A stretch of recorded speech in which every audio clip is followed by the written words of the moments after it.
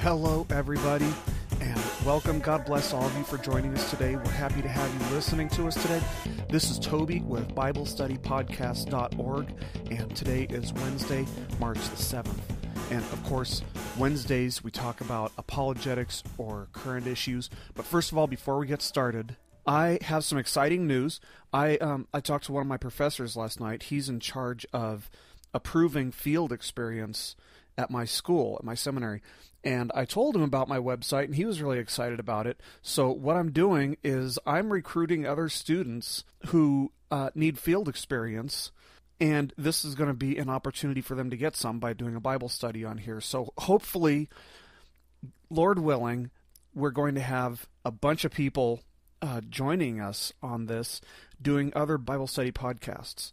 So stay tuned and keep an eye out for other people putting up their podcasts as well. My ultimate goal is to have a website at BibleStudyPodcast.org that has just a huge collection of Bible studies and messages and lessons that people, in theory, around the world can listen to. Of course, I talked about how, on Monday, I talked about how I got a letter from a lady in Costa Rica who was using my messages to teach English to her students. And wow, what a blessing, And who knows who else is listening or where people are listening from, but, these messages are potentially available around the world.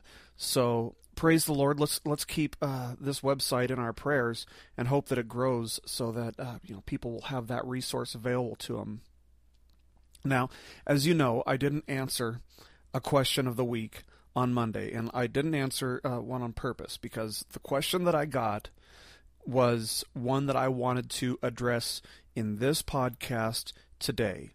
And I'll just give you a little background on this. I participate in some forums, both on MySpace and RaptureReady.com and some other online message boards.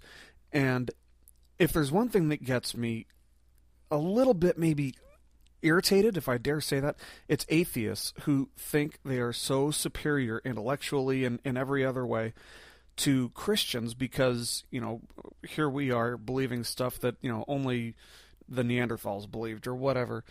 And so what I did is I responded to an atheist by posting an apologetic proof that I came up with for God's existence. And here's what I did. I said, the first person who can convincingly refute this, I will PayPal you $20. And some atheists went at it, and they couldn't. They were totally stumbling all over themselves. They couldn't figure out how to refute it. I don't know if there is a way to refute it. That's something that I will discuss in another podcast. I'll give you guys that logical proof for God. But anyway, so one of these atheists emails me, and this is the question he sent me. He says, okay, so nobody can refute that argument, but maybe you can refute this. I don't think so. Could God create a rock so heavy that he could not lift it? And, I'm not going to be demeaning to atheists. I'm not going to be condescending. I don't want to insult your intelligence. But, questions like this, they're actually fairly common. See, this question here implies that if God can create a rock that he can't lift, then God is not all-powerful.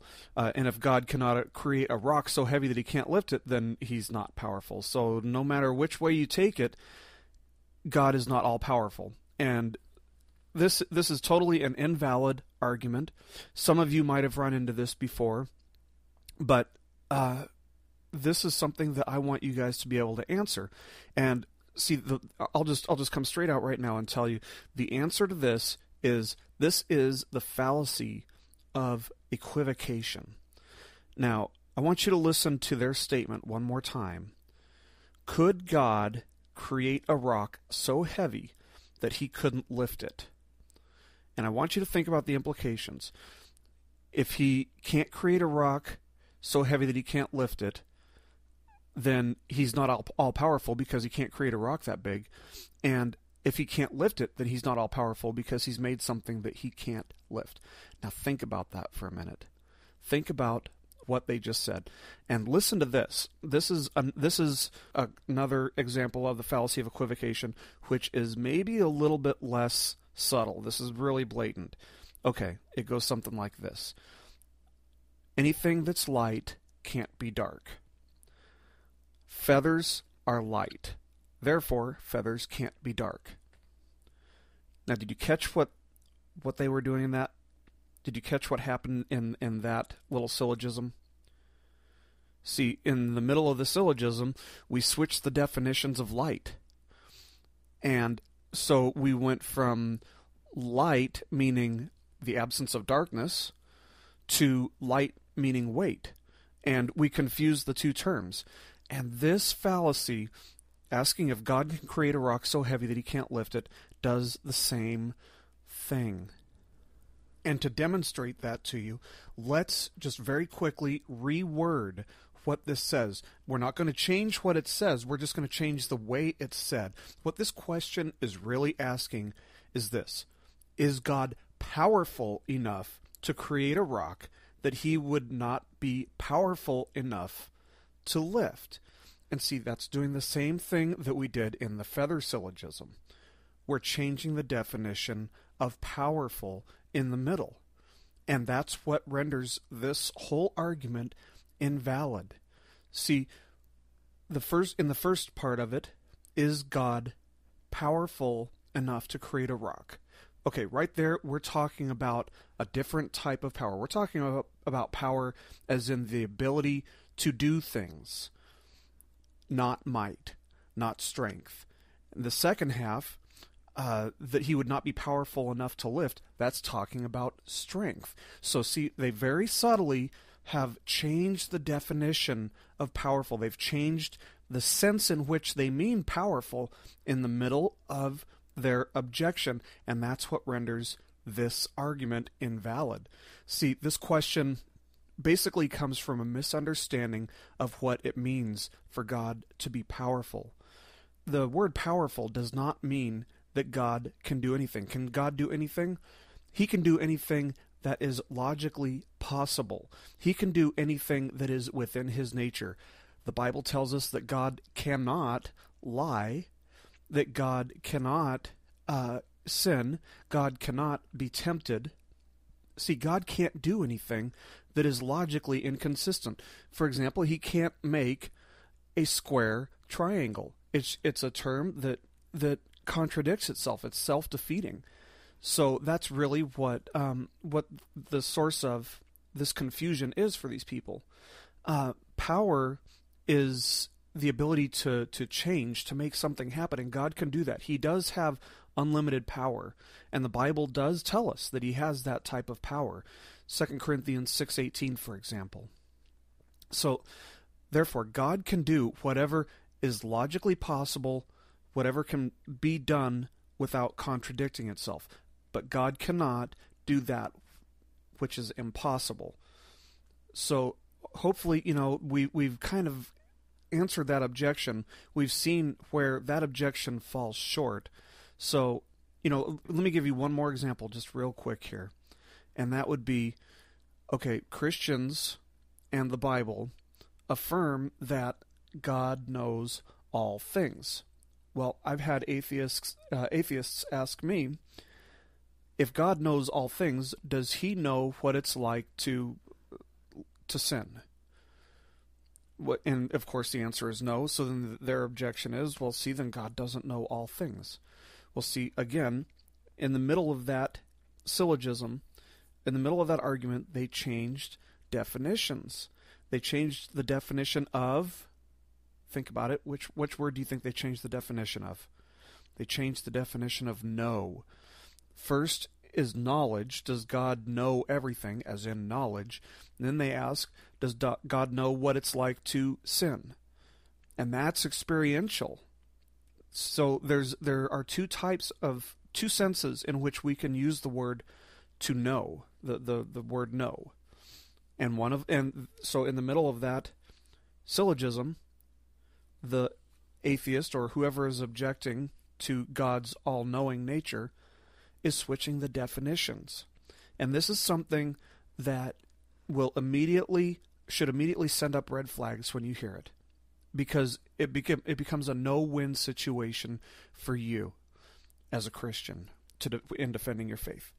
So whenever you catch something like this, let them know, hey, that's the fallacy of equivocation. You're changing definitions on me. And of course, that renders their entire argument invalid.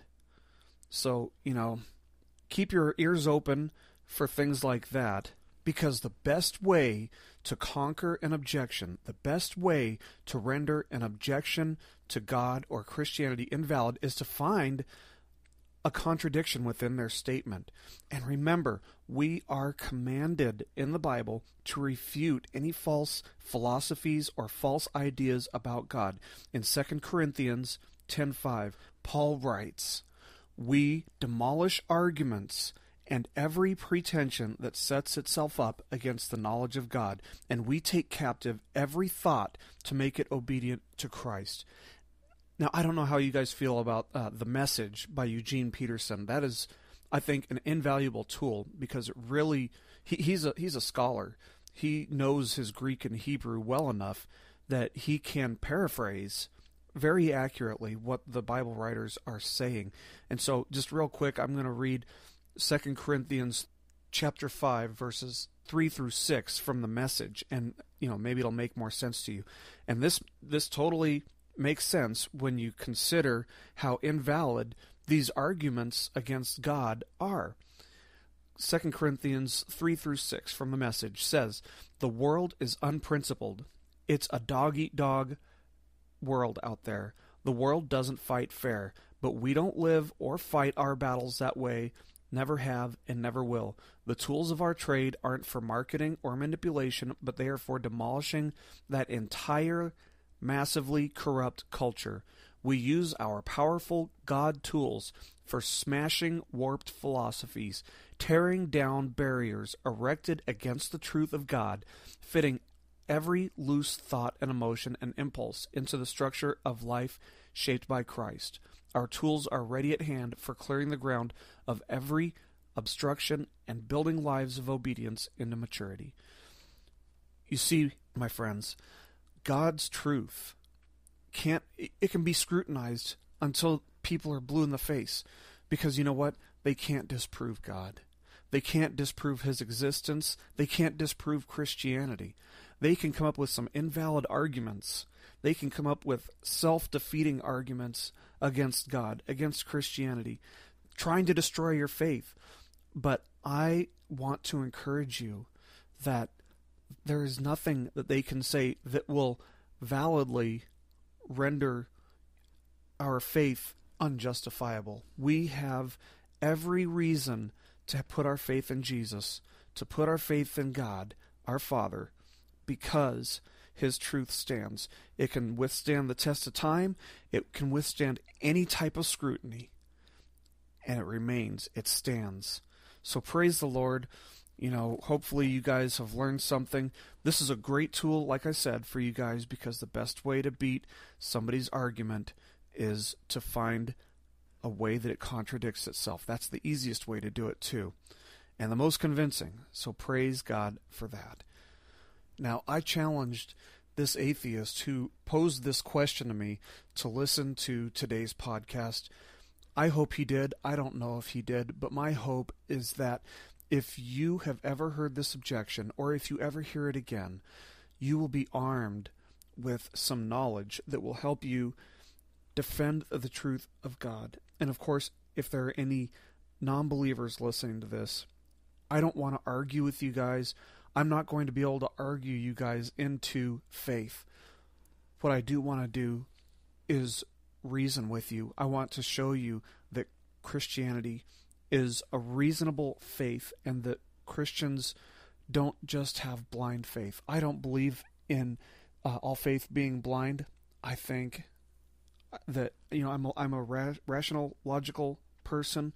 I like to think things through, and believe me, I have thought through all of this, and I have had every objection that you have had, and here I am. I believe because the truth of God stands, not only through time, but also through objections. Let's end this in a word of prayer.